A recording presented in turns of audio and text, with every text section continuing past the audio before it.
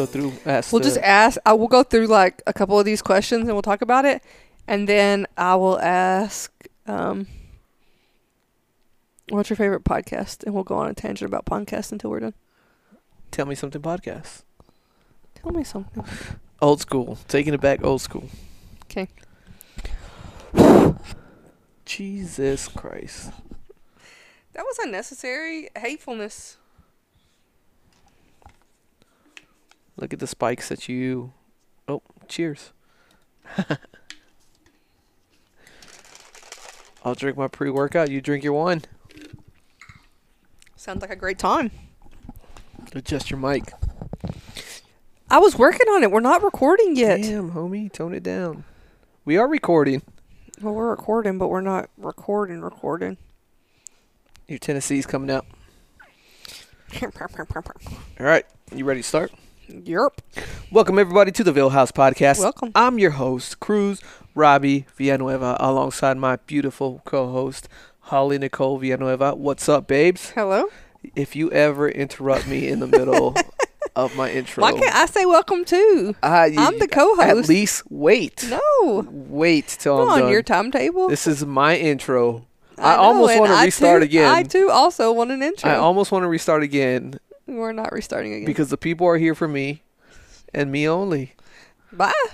I'll get my ass up and walk right away, and you'll be on your own talking to yourself. I will do it. That's a good segue into podcast because Bill Burr does it. If Bill Burr can do it, I can do it. First I don't know off, if that's how that works, but there are plenty of times where we haven't done a podcast because you've been mad at me, and you don't talk to yourself. You just don't put one out. So... That's historically, happened like once. Historically the speaking, other times where you couldn't do that. I had somebody on the show. Yeah, right. There's been plenty of weeks where we didn't put one out on time because you were mad about something. I put one out on time, but we did put one out. Well, yeah, after we got over the fight. After you got over the fight. I'm never over the fight. They're in my little black book of things to bring up later in years. Of course. I knew you fucking recorded that shit somewhere. On July 2nd, 2012. 2012. Jesus Christ. Did you hear Dallas today talking about how she was born in 2050 because she can't tell the difference between 50 and 15 when you say the words? She keeps thinking that I'm saying 2050 instead of 2015. She's like, I was born in 2050. It's like, it's not happened yet. 2015. Okay. Thanks for your input, sir. Yeah, thank you for your input. Should I do my intro again? No. Since that's how We're already in the groove. Damn it. In the groove. Okay. All right. So, hit me with some questions. Oof. I shut them down. Just kidding. They're right here. Joke's on you. All right. These are just going to be some random questions because some of them I'm actually kind of curious about. But anyways, the first one is... So they're not random then? I mean, they are, but because there's a list of like 100 and something, I'm only going to pick out like 5 or 6. But anyways, because the last one I want to talk about like more in depth, but that's besides the point. The first one. What scent do you find the most soothing? 1 cent. That's not an answer. Oh, you're making a funny. Yeah. I didn't catch it. Apparently, I'm not fucking funny. Fuck me, right? I know this one. I think it's lavender. Like the scent that makes you sleepy? Yeah. I posted a long time ago about this because I ran across it in Germany. And like the actual flower. And it just put me in like such a good and relaxing mood. But that, and I was coming back from the gym, so I was probably like all the endorphins kicking in and stuff. But yeah, I was walking through the army base in Grafenwehr in Germany, and I passed this fucking flower bush, and the scent was like super strong, and it was just a good ass smell, and I was like in a really good mood after that. But I can't remember. It was lilac, maybe? Lavender? Oh, here it is. Was it purple? Yeah. Like my post even says, walking through a small town in Germany, I came across some lilacs, and the smell of them put me in a really good mood. Word for word. Got to stop and smell the flowers, right? Am I right? You're right. Yeah, and then I took a picture of them. Yeah. So yeah, so lilacs, I would say lilacs. It was It's just like a soothing scent to you. really soothing and relaxing, and yeah. Nice. I was like the other one of yours, so lavender is it for me. It does make you, it has like sleepy time qualities. I don't know what the right answer to, or the correct way to say that is, but lavender is typically used to like relax you and help you fall asleep. But just like if I burn a lavender candle, or if I'm taking like a bubble bath and I use the lavender like bath salts, it's just, Or use some lavender essential oils. yeah. I've used that on like, I'll mix it with water and spray it like on the sheets. Yeah. Super nice. Now, Michael used to go to town with that lavender on his pillow. He put it on his temples. Oh, was it his temples? Yeah, because you're supposed to put like a very little bit. Because lavender does have a lot of good qualities. Like if you have a bruise and you put lavender on it, it will help like diminish the bruise quicker. Bug bites, it'll take the itch out of bug bites. I don't know. I went on an essential oil kick for a while. Oil. Did I say oil? Oh, you did say oil. Essential oil kick for a while. Man, your country's kicking in hard. Some of that oil. Oh. I'm rich, bitch. This is one that we were kind of talking about, but I'm just curious. Do you remember the first novel you ever read? I can't say that I remember the first novel I ever read. What constitutes as a novel? A book with chapters? A book with chapters, yeah. Usually it says a novel. Just a book. Like the answer. Like what? 200 pages or more, right? And fiction. What makes a book a novel? That's what I'm Googling. Hold on, guys. I wrote noble. But I don't know. A novel is a piece of long narrative in literary prose. They have to be between 80,000 and 120,000 words. Good, because that's what I do. I count words. Okay. It has to be a long book. So that's like 250 pages maybe or more? Maybe, yeah. I can't say that I remember the first one. Definitely like one of the most impactful ones, which my favorite is The Count of Monte Cristo. And let's see, one of the first novels, like I read The Shining in high school. What a weird book to read in high school. Yeah, it was like on your own or part of school? Part of school. It was freshman. It was either freshman or sophomore English class The fuck? that we read The Shining. In that same class, we read this one book about, and I can't remember the name of it, but this one. We've done like extensive research trying to find this book. I think you made it up. No, I didn't. Like we read it, and it's some girl. Like it's a.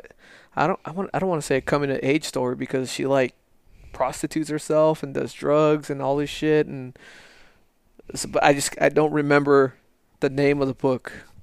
But it was in that same class though that we read. Your teacher was just fucking wild, and she was trying to get fired. Nah. I think that was just part of the curriculum, like because she was like some sweet old lady. She's like, "Get me the hell out of here! Yeah. Y'all are gonna read these wild ass books." Yeah, That's funny. So those are one of the first ones I would say. I don't know. Before that, I read Goosebumps, but I don't think that counts as a novel. No.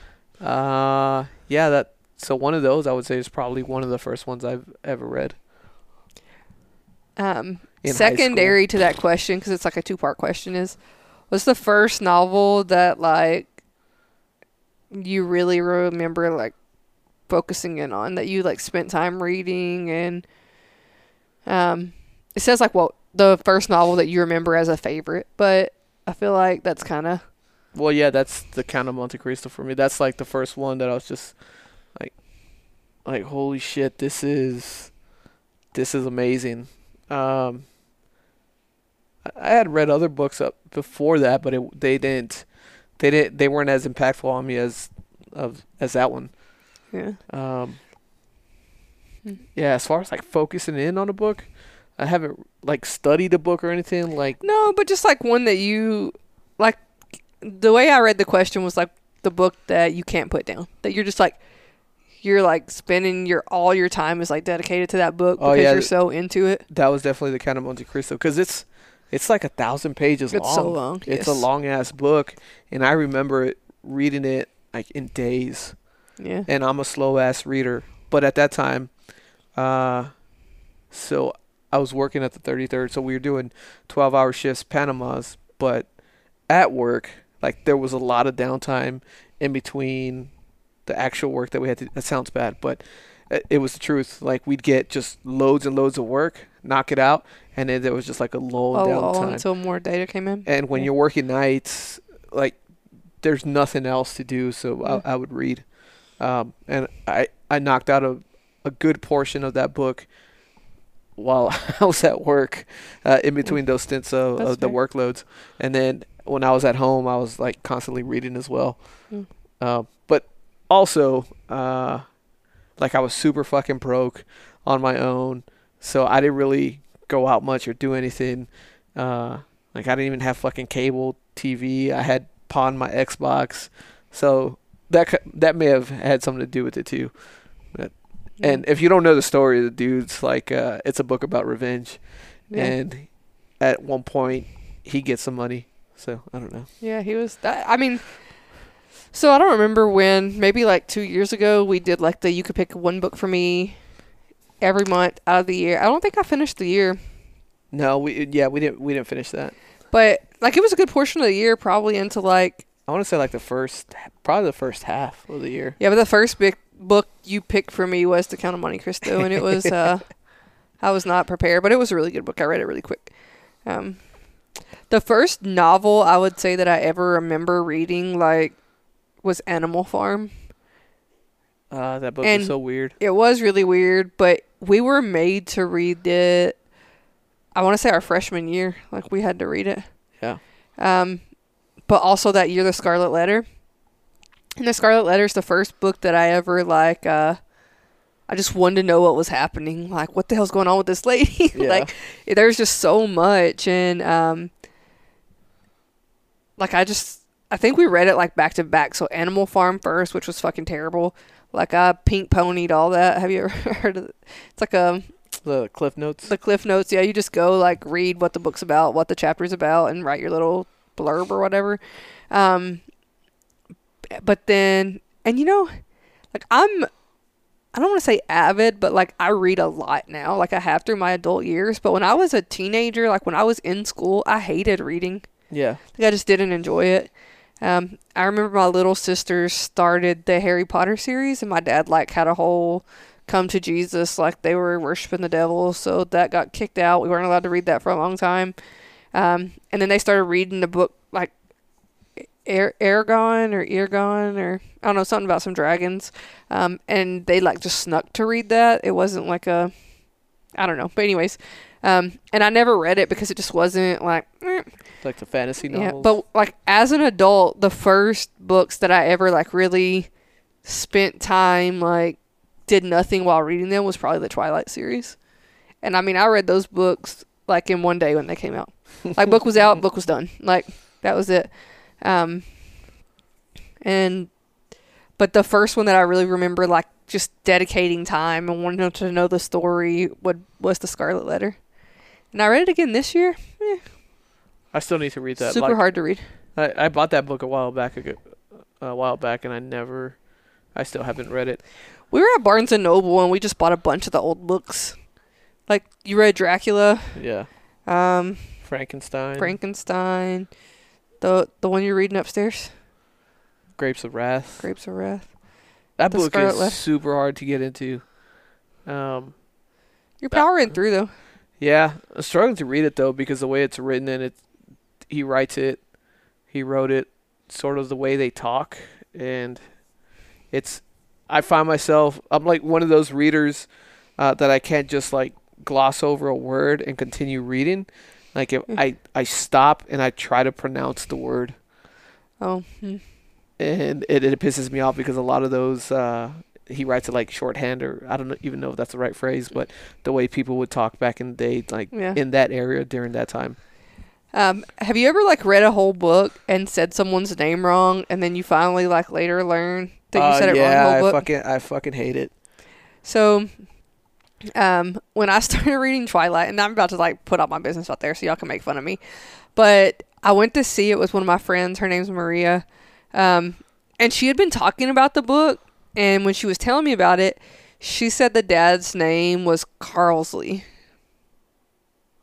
And so the whole time I read the books, I just read it as Carlsley because that's how she pronounced it. And the name is Carlisle. Like, that's his name. And it's written out many times that I read over. And so when I went to the theater to see the movie and they said Carlisle, I was like so distraught. I need to go back and like reread the books with the right name. But it was just made me feel real dumb. Hermione from Harry Potter was one because it's spelled Hermoine. Yeah. I definitely wasn't saying Hermione when I was reading Harry Potter. I don't remember what I was saying, but I said Hermione only because I probably wouldn't have if I had just read the word. But when I was in 10th grade, 9th grade, I don't know. One of my friends, Allie, was obsessed. She's still obsessed with Harry Potter. Remember you met her in Nashville? Yeah. That time. We just happened to like be out in Nashville or Murfreesboro. No, I think it was Murfreesboro. Oh no, and we like ran into her there. Somebody I went to high school with. It was crazy. But anyway, she was obsessed with Harry Potter, and so we went to see The Goblet of Fire in Lebanon when I was in like whatever grade, and it was so packed. We literally sat on the floor in the theater to watch this movie. Like, it was ridiculous. They should have been like fired for letting that many people into the movie. Yeah. But it was opening night. Like, we went there. And I had no idea, like, the story, any of it. I had never read the books. I had never seen any of the movies. And then I just watched that one, which is kind of far into the series. Like, you have to have some idea of what's going on at that point. But I heard the names there. So when I got to read the books on my own as an adult, I knew the names. Yeah. Yep. I'm trying to remember some of the other names that I said. Like, the way I read it in the book, and it definitely wasn't right whenever you saw the movie or when somebody else pronounced it differently. Yeah. But I can't remember. I want to say one of the names in Hunger Games, maybe. I don't know. It doesn't matter. Yeah. Oh, like, fuck. Can you reach that book? Yeah. So this is one of the books I'm reading right now, The Ballad of Songbirds and Snakes, and it's like it's a Hunger Games prequel, and it's about the main character. The way I say his name, well, I'll say it in a second. I want to see how you say it, and then this is one of the books that's like I struggled to get through like the first quarter of the book because every time his name came up, you'd like stop. I would stop and I would try to pronounce it and read it again and see maybe I'm not pronouncing it correctly or whatever. But after a while, I was just like, okay. Yeah, I remember getting this book with like the full intention of reading it, and then I just never got around to it. It's the very first word. That's his name. All right. Will you pause it real quick? We'll be right back, guys.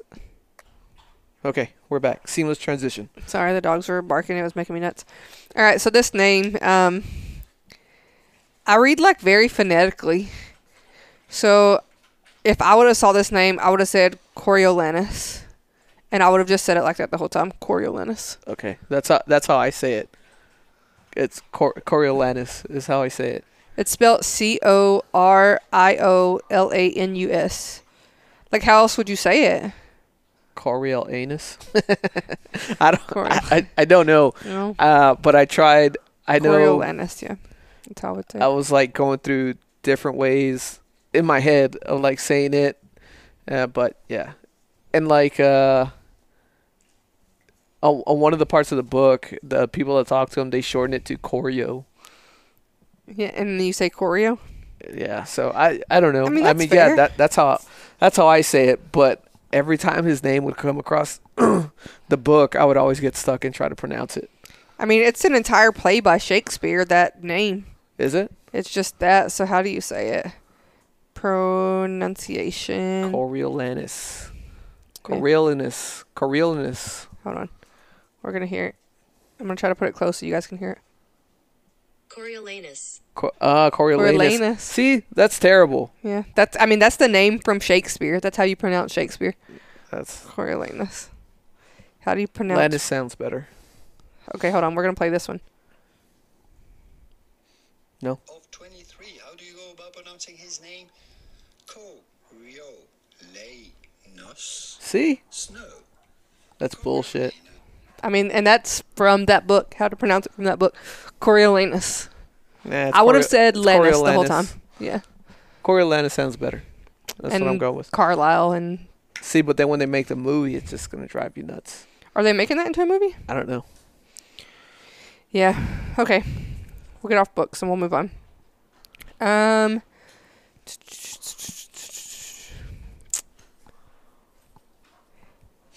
Okay, hold on. Okay. Find the next one, but bring the dogs back in. All right. Start again. All right. Sorry. Next question. What's your favorite comfort food? Not your favorite food, but your favorite comfort food. Pizza? Yeah. It's got to be pizza. Yeah, I'd go with pizza. I just don't know, like, that I have a comfort food. Like, I don't know, maybe brownies? Cookies? I don't know. Yeah, I don't know. I guess I would say pizza just because It's your go-to for sure. yeah, it's my go-to for But, everything. like, what food do you eat and it just, like, reminds you of home? Home? That's different. Why? That's, like, what brings you, like, what food, like, makes you feel, I don't know how to explain it. I don't know. Yeah, well, I guess pizza would be my comfort food because, I mean, we used to do pizza every weekend with the kids. Yeah. And then growing up, like, Peter Piper was my favorite. And you hosted all Still your sorts of favorite? fucking events there. Birthday parties, playing football. That was, like, the spot to go to after each game. So, a lot of Yeah, I connection don't know to that I pizza. have, like, a comfort food per se. I don't know, maybe chocolate chip cookies. All right. This one's can like be a longer one, so maybe one more after this. But do you know what your love language is? Do you know your partner's love language? And then I'll ask the other one after this, Oh. like the third question. Yes, and we'll see. Questionable. Let's see. My love language.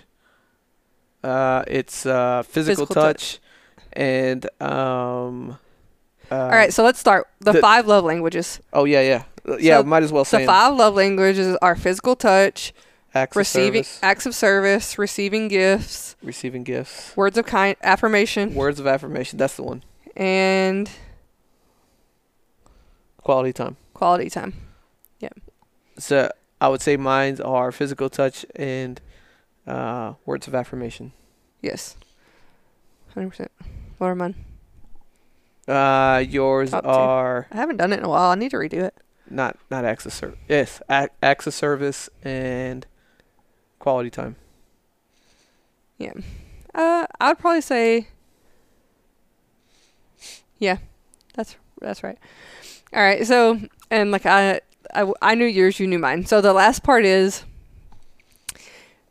I don't want to like read it verbatim, but essentially like do you give your partner their love language or do you give them the love language you want?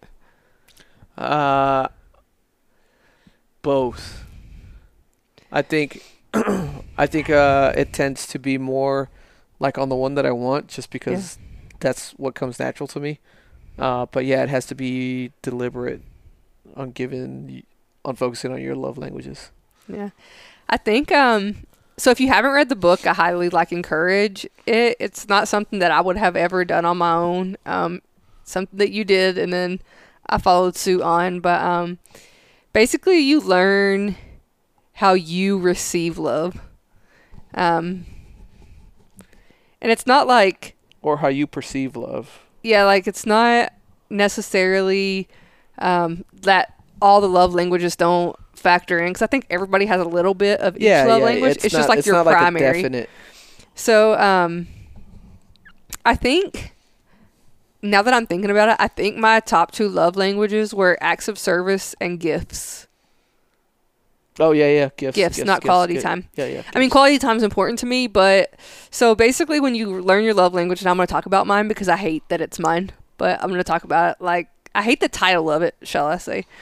But, so basically the way that I feel like I am being loved is for acts of service, is like for someone to do something for me in order to help me. Like, if I'm doing something else and the dishes need done, to like do the dishes, to like take that off my plate. That's kind of the thing. The second one is gifts, and it's not like extravagant gifts, but it's like, hey, I was at the grocery store and I saw this bag of Skittles and thought about you, and so I got it for you. Like, or, hey, just whatever it is, like those small snippets in time where I wasn't around and something was thought about me, and like, Yeah. and it doesn't have to be like anything tangible. Yeah. And it doesn't necessarily have to be something that was like purchased, you know, like a letter or a card or anything like that. Like just something that is like, hey, you weren't there and this made me think of you type of deal. But the title of it is receiving gifts. It just like naturally has a negative connotation like in society. But anyways, I feel like I'm more of, I tried to push my love language to you unless I'm like very deliberately focused on like showing love through your love language. Yeah. And it's the same with me. Like I have to be conscious of making sure that you're getting your love languages, or like I'm showing your love language to you. 'Cause if not, then I'll just I default to mine. Yeah. And that's fair. So there is a book called like Your Kids' Love Languages that I would like to do with the kids. I've been thinking about this recently, so I just thought it was funny that the question was there. Not funny, but like convenient that the question was there. But so like just because the way I receive love is different than the way you receive love, may be completely different than how the kids are, you know? Yeah. So there is a book out there called The 5 Love Languages of Children, and I think that's what it's called. It may be something to that effect. But you can ask your kids these questions and find out what their love language is, to tailor it individually to each child, just like you would tailor it to your spouse. Yeah, I'm gonna go out on a limb. I haven't read that book yet. Like we have it, and it's in the queue like all the other ones. Yeah. But I think with kids up to a certain age, and I would say like getting into their teenage years, where they really like start to venture out on their own. Yeah. I would say like each love language is as impactful as the other. Because like I'm thinking of the kids, like I'm thinking like Braden's and Michael, they're like in their teenage years, or Braden's at least getting there. She'll be a teenager next year, so she's starting to like separate from us a little bit. Yeah. But like the other two, you start like I'm thinking about how they or how they feel loved. But quality time's huge with them. They're always like, they just want to be next to us, or like, hey, come here, come sit with me while I play, whatever. Like they just want us to be around. And then gifts, well, they're always asking for gifts, right? Yeah, but I think like I don't know. I think there's always going to be one that overshadows the other. There will. Well, I don't know. Just depending. I say there is on the. But that's kid. as they get older. That's what I'm saying. Like I don't think right now. I don't know. Maybe I'm explaining it wrong. Because so I'll give you an example. Like if I were to guess without asking or like doing the things right, I would say Dallas's number one's quality time. Like she just wants to be with us. Like if she's playing, she'll bring all her stuff to the room where we're at, and she'll play just like in the vicinity of us, right? Yeah. And Elena just like will close herself up in her room and like game. Like yes, she wants to be around us, but it's not like as impactful to her to be in the same like quality area as us as it is to Dallas. You know what I mean? But for Elena, she's very like physical. Like if she is in the room with you, she wants to be sitting beside you. She wants to be holding your hand. She wants to be like snuggled up with you. And like Dallas isn't necessarily the same. Like she wants to be beside you, but she doesn't necessarily want to be touching you. Like just, I'm going to lay on the couch over here. You sit there. Don't leave me. But like also don't touch me. And so I think like, yes, all of them are impactful to children, but I still think there's something that's always going to like stand out to each of them, you know? Yeah. And once they get older, they'll kind of solidify that, and everyone's changes, you know, like depending on the season of life you're in. But I think it just like, yeah, all of our kids want gifts and stuff, but I don't think if we didn't get them gifts, they would feel unloved. You know what I mean? Yeah. Like if we go, like let's say we went on our cruise, you know, and like we came back and we were just telling the kids and we were showing them pictures and stuff, and they were completely happy with that, just being around us. But then we showed them like, hey, we got you gifts. They were excited about it, but it wasn't like, if you didn't get me this gift, I would have thought you didn't think about me type deal. Yeah. And then acts of service, I don't think they really give a shit because they're kids and they just expect stuff to happen. But yeah, I don't know. I think it all like is dependent on the kid. But like when it comes to like quality time, I guess. When Elena wants quality time, she wants it, you know? Like, I don't think it's her primary, but when she wants it, she wants it. Like, if she's having a competition or if she's having something at school and we're supposed to be there, like, she wants to know for certain that, like, we're going to be there to support her. Yeah, she gets heartbroken if we ever can't make it to those things. Yeah, so it's like, I forgot what happened. Oh, for their skits, like their skits for team camp. It started at 2 and it was like 1:45 and I was on my way there and she called me like 3 times like, hey, are you coming? Are you going to make it? Like, and I'm like, yes, I'm on the way. Like, I'm going to be there. But it was so important to her for us to be there to support her.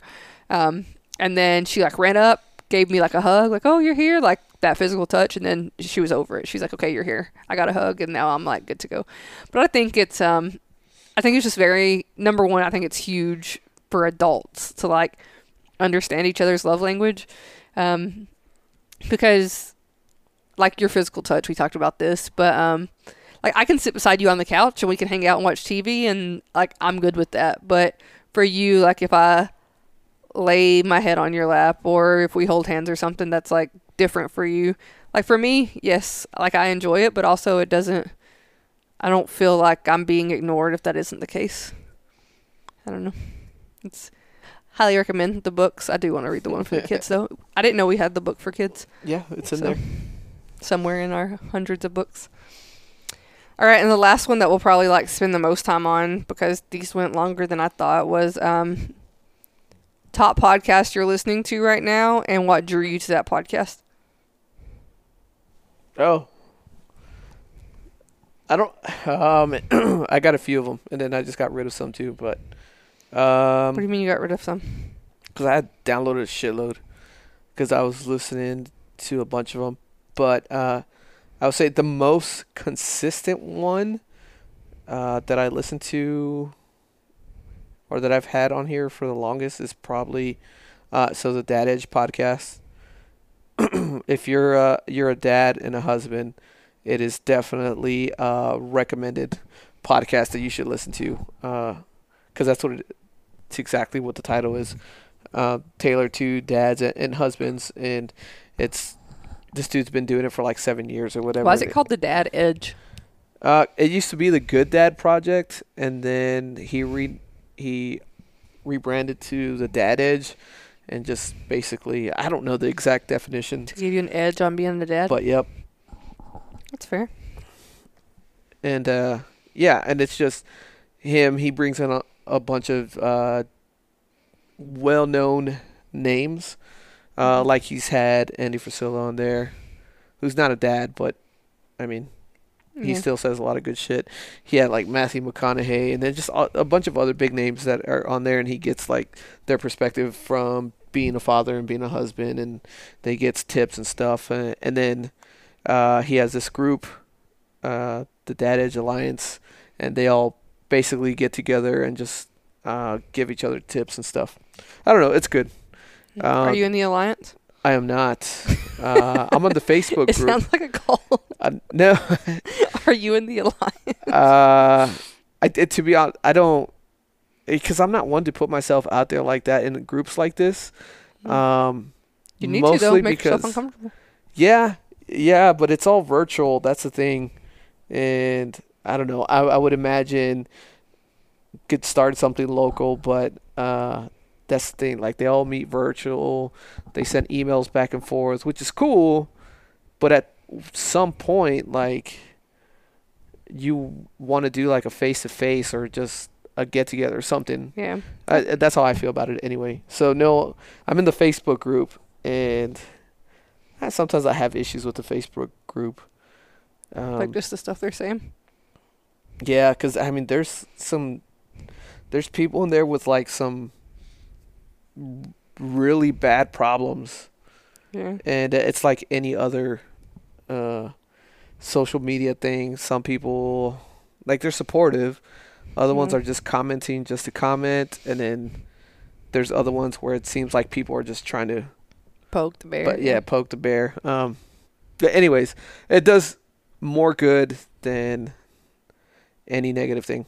So, but also I started listening to the Bledsoe Show, and I recommend it. Like if you want your world to be turned upside down, or just like see the world from a different perspective that's unique, and it's like, didn't they used to have barbell shrugs? yes. So that's where this dude is from, the Bledsoe Show. So Michael Bledsoe, he was one of the founders of Barbell Shrugged, and Barbell Shrugged is still going, but they have new guys. Doug Larson is still there, but in the early years when they had, is he like the big beard guy? yeah, it's it was Mike Bledsoe, Doug Larson, Chris Moore, and then CTP as a camera guy, and it was just everything fitness and a lot of CrossFit stuff because that's what they tailored to.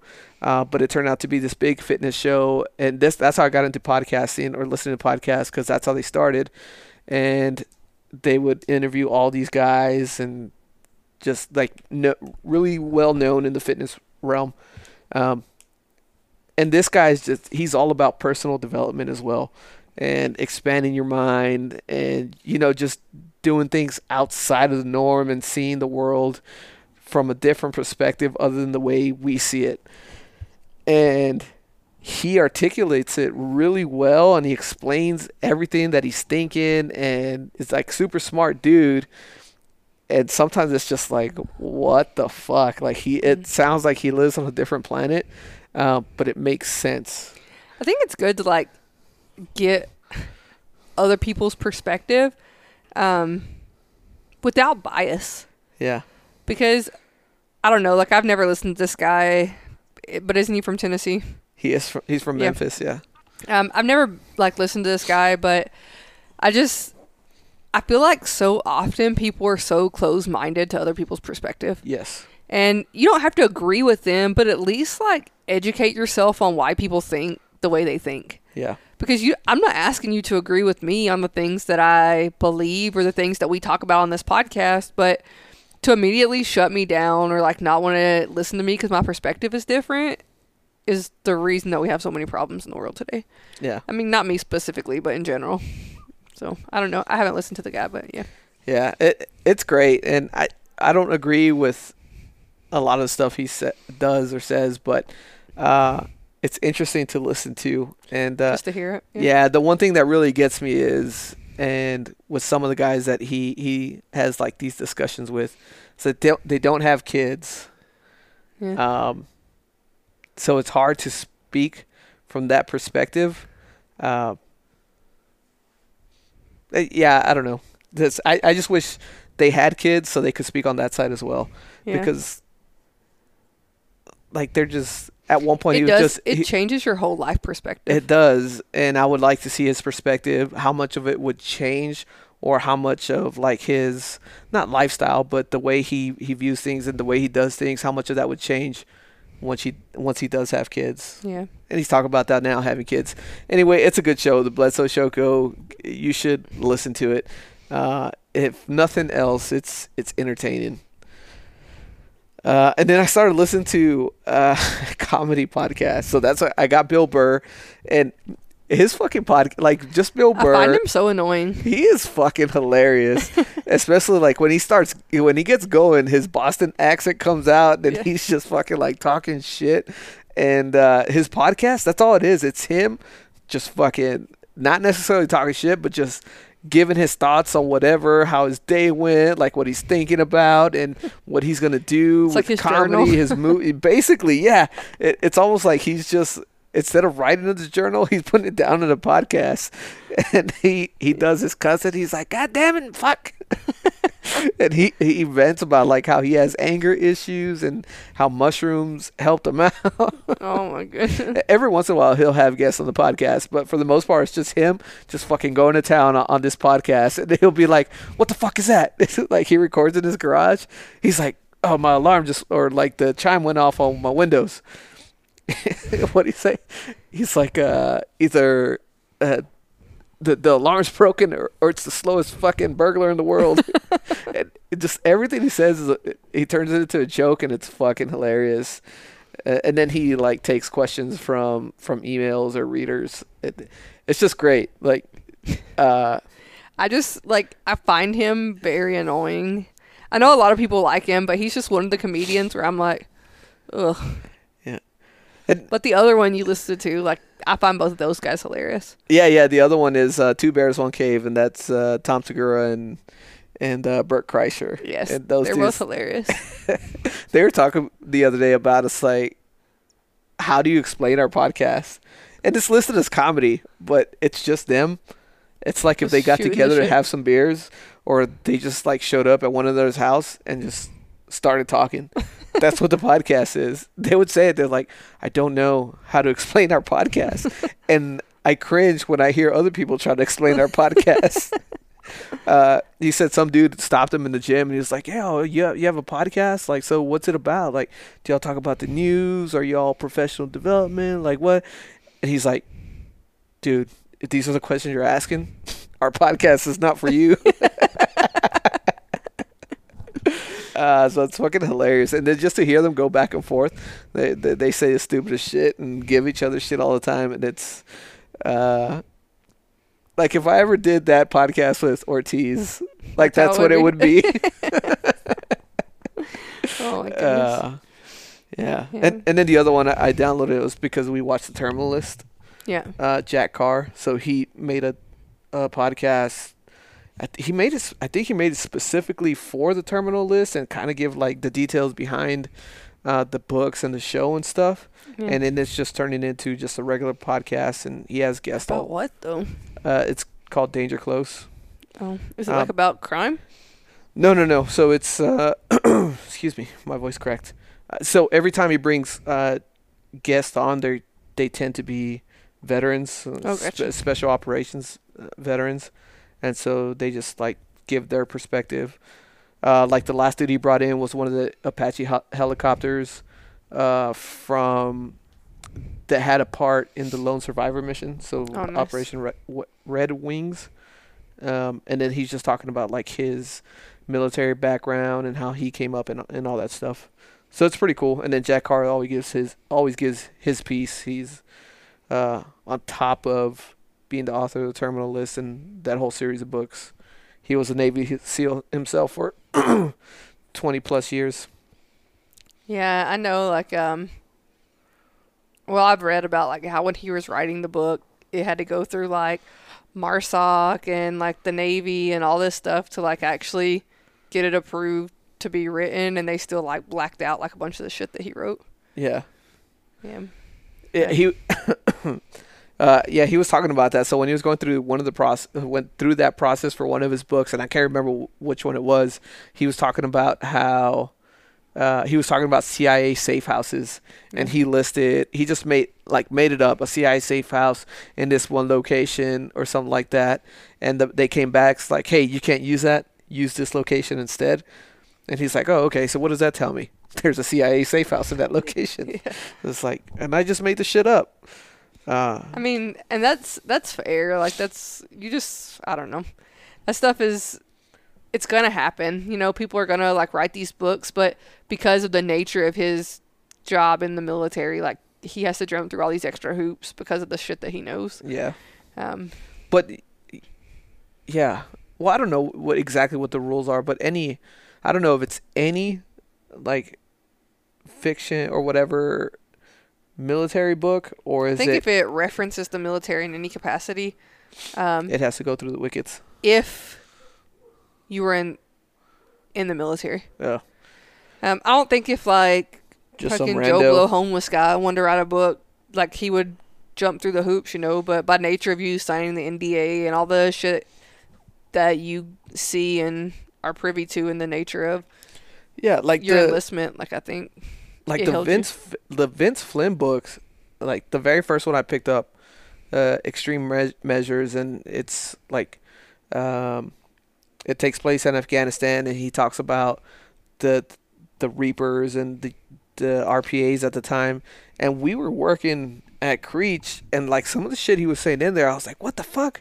Yeah. Like I thought that was classified, and this dude's just like writing in his book that's a couple years old or a few years old, like he had an insight on the military and like the workings of all those processes. Because I mean, like if you talk to someone and your name is withheld, right? Like you could say whatever you want and they can write whatever they want, but it would be like diving back into who they got that information from is where that would get a little quirky. Yeah. But I mean, I don't know. I just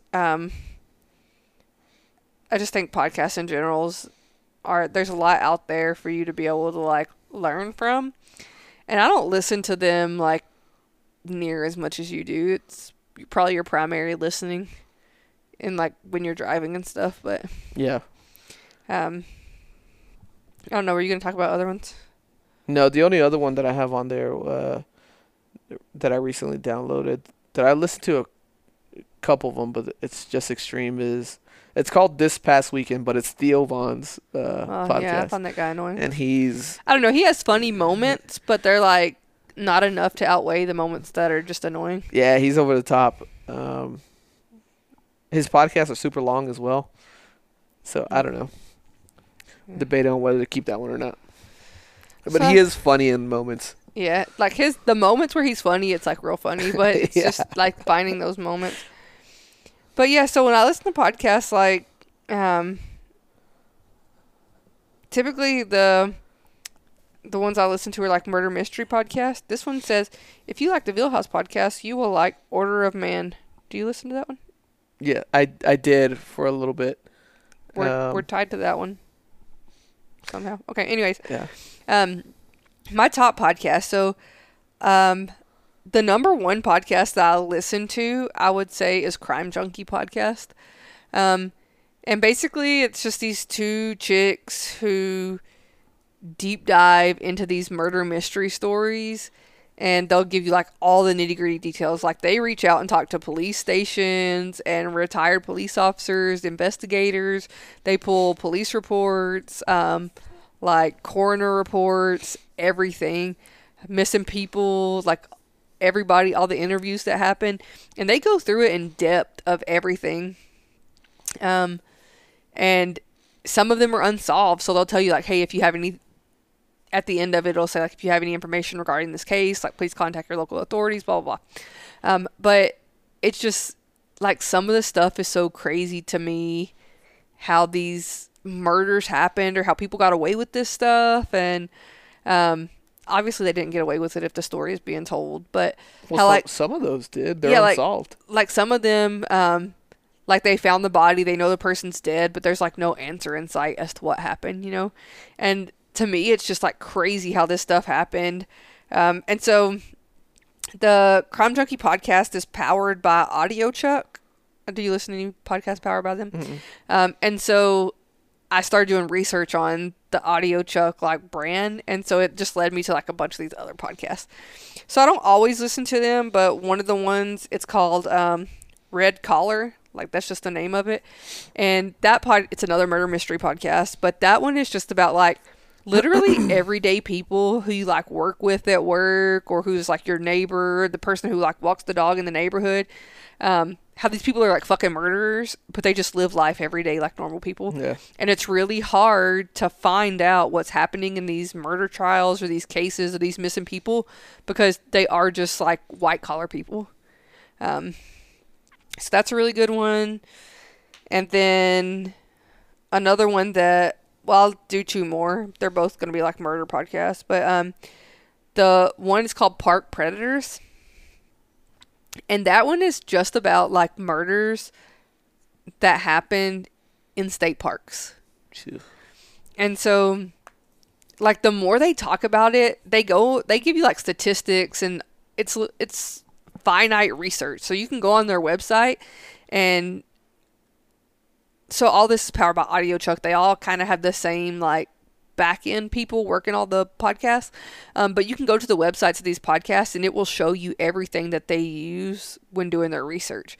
So if it's a police report, you can see the police report they pulled information from. If it's a interview, you can like listen to the entire interview that they pulled snippets from for the podcast. But the park predator one is like, state parks are so huge that once you enter a state park, you're pretty much at the mercy of like whatever's going to happen out there, you know? And one that really sticks out to me, the one that kind of got me like hooked on it, was there was I don't even know what they're called, like the people who patrol the state parks. Park rangers. Park ranger, yeah. There was a park ranger, and he was a serial killer. Like, just had a basic family. Like, his wife would always come to the park. Like, he would have lunch with her and stuff. But he was a serial killer, so every few days, like, just had an urge to kill somebody. Like, no rhyme or reason, just, like, wanted to kill somebody. No, like, He's Dexter. No, like, specific type of person or anything. It was just, like, the thrill of doing it. So what happened was there was a trail at this state park, and I don't remember what state park it was, but it forked. And so what he would do was, once somebody went up the trail and they were the only person, he would put cones out like that trail is blocked. You can't go, so you have to go the other way. And then he'd just go up there and kill them. Sheesh. So he did this a whole bunch of times until somebody went through the cones and saw him and like took off. Like went and told, and they were like, it was that guy, I remember seeing him, yada yada yada, and like everything came to light. But it was like, this is fucking crazy, and stuff that you wouldn't think about when you're just like, oh, I'm gonna go hike a trail at a state park. Like, Yeah. I'm gonna go to Yellowstone or whatever the case may be, you know. So but the other one, so that's the park predators. So Crime Drunkie, Red Collar Park Predators. And the other one I listen to, it's called Counterclock. So these podcasts are awesome, but they come out in seasons. So it's like 7 to 10 episodes that all come out in like at one time, and it tells the story of an entire crime, like from like leading up to the crime. It does the clock backwards, so from like everything that happened leading up to the murders and the murderer being caught. And these are like widely publicized murders that was like hit national news. Everyone was talking about it, but all you knew was like the basics, like, oh, this pastor killed his wife and all of his kids, right? But then you listen to this podcast and it takes you through like who these kids were, what was going on in their lives, all the behind the scenes stories. And it's just like, on some of them, I'll be like, oh, that guy for sure was the murderer. Like, no questions asked. There's no way that this happened and that happened. And my analytical brain turns on. I'm like, there's no way that she was shot with a shotgun and there was blood splatter on this wall. And you can tell I've listened to too many murder podcasts. But then as the podcast progresses, they'll start saying like all the stuff I was thinking, or they'll like completely prove me wrong. And so it's a really good one too. But I've tried to listen to like the Make Yourself Better podcast. And I feel like the reason I can't is because I don't want to say I'm closed-minded, but there's a lot of stuff out there where I'll be listening to somebody and I'll be like, oh, you have good stuff. But then they'll just be like one thing, like the Andy Frisella podcast. Like, I like listening to his podcast. I think he has great things to say, but it's so political that it turns me off from the whole podcast. Yeah. Like, it's just that one little thing, like, just talk about the shit you want to talk about without bringing politics into it. Like, how hard is that? Very hard for him. Significantly hard. And so I just stopped listening to the podcast altogether. And that's not the only thing like that, but I don't know. I just feel like when I'm listening to podcasts or listening to books or reading, like, I want it for entertainment purposes, not like learning purposes, I guess. Yeah, that was the Older Man podcast. I had to take a break from it because Yeah, like it's a really good podcast. Offers up a lot of good nuggets, but there's some things, I don't agree with, and then some things that are the him. Well, there's a couple of them, but they're very like very certain on, Yeah. and it's kind of to me it comes off as closed-mindedness. So like whenever that stuff comes up, it's like, oh man, like I need to fast forward through it, or I don't listen to the podcast anymore, or to that episode, move on to the next one. The majority of it is really good, but there's those instances, just like you were saying, where it kind of it pushes you away. So and that's why I got rid of the podcast for a little bit. I'll probably go back to it again because I've done it a few times. Yeah. But yeah. And I think it's good to hear other people's perspective. Like I said, I don't think like you and I can disagree on something and you give me your perspective, but when you start telling me the reason I'm wrong for the way that I think about something, or the way that you think about it is the only right way because of your political agenda, like, no, that's not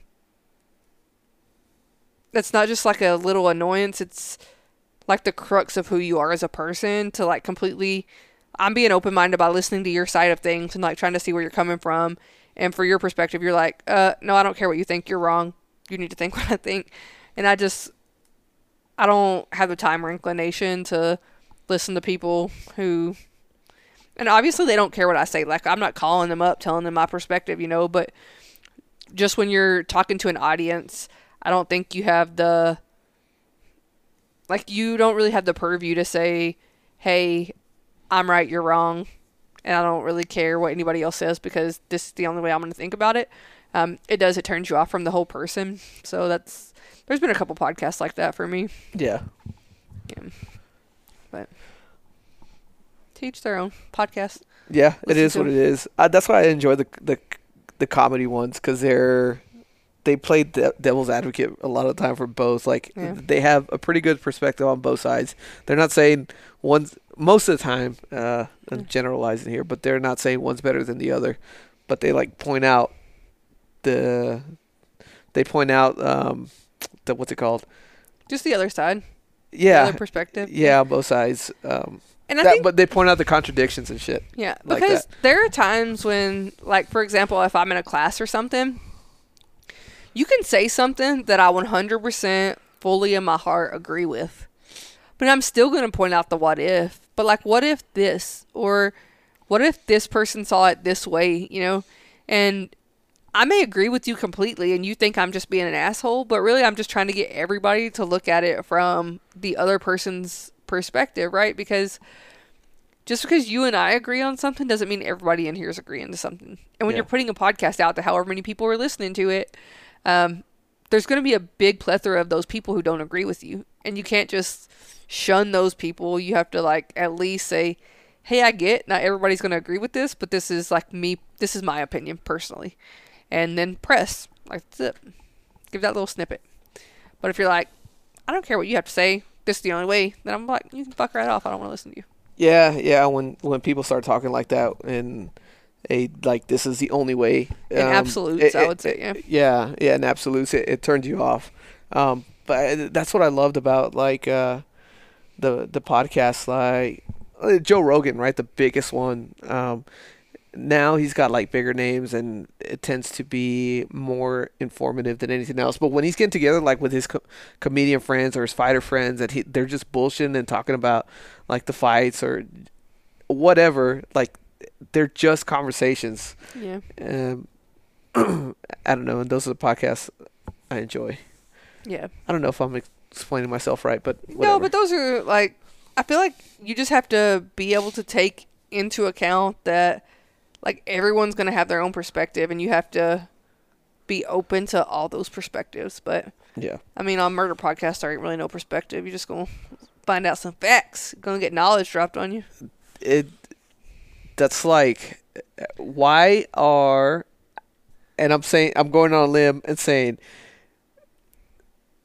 the demographic for murder mystery podcasts are white is women. Largely women. I wouldn't even go say white women, just women.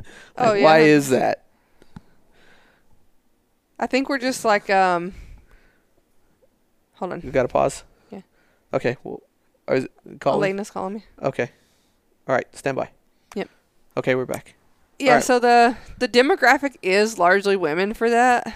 But I want to see crime podcasts, demographics. I always had all these. Predominantly female, 73%. Listeners tune into podcasts to seek entertainment for convenience and to avoid boredom, while women are attracted to the true crime genre because they are drawn to female protagonists. I mean, that's fair. It's weird. Yeah. It's like sports for men. Yeah, I would say. But I mean, you think about it too, like on TV, the murder mystery shows, like Law and Order, NCIS, CSI, like those are predominantly female watchers who rope their husbands into watching them, who then get hooked on those shows, right? Yeah. But so I was listening to these murder podcasts a lot. Like I was spending a lot of time listening to them, and I listened to them on Was super this during fast the time speed. we were fighting a lot? No, probably. No, but I was listening to them on super fast speed so I could get through them, like a lot of them quickly. I was listening to them a lot during 75 hard because my second workout was just walking, so I could like podcast out while walking. Yeah. But I won't listen to them when the kids are in the car. And so if I'm like really into something and I want to continue listening to it, and then we're going somewhere like as a family or the kids are with me, and I have to be like, damn it, like I just want to listen to this podcast. I want to figure out what happened.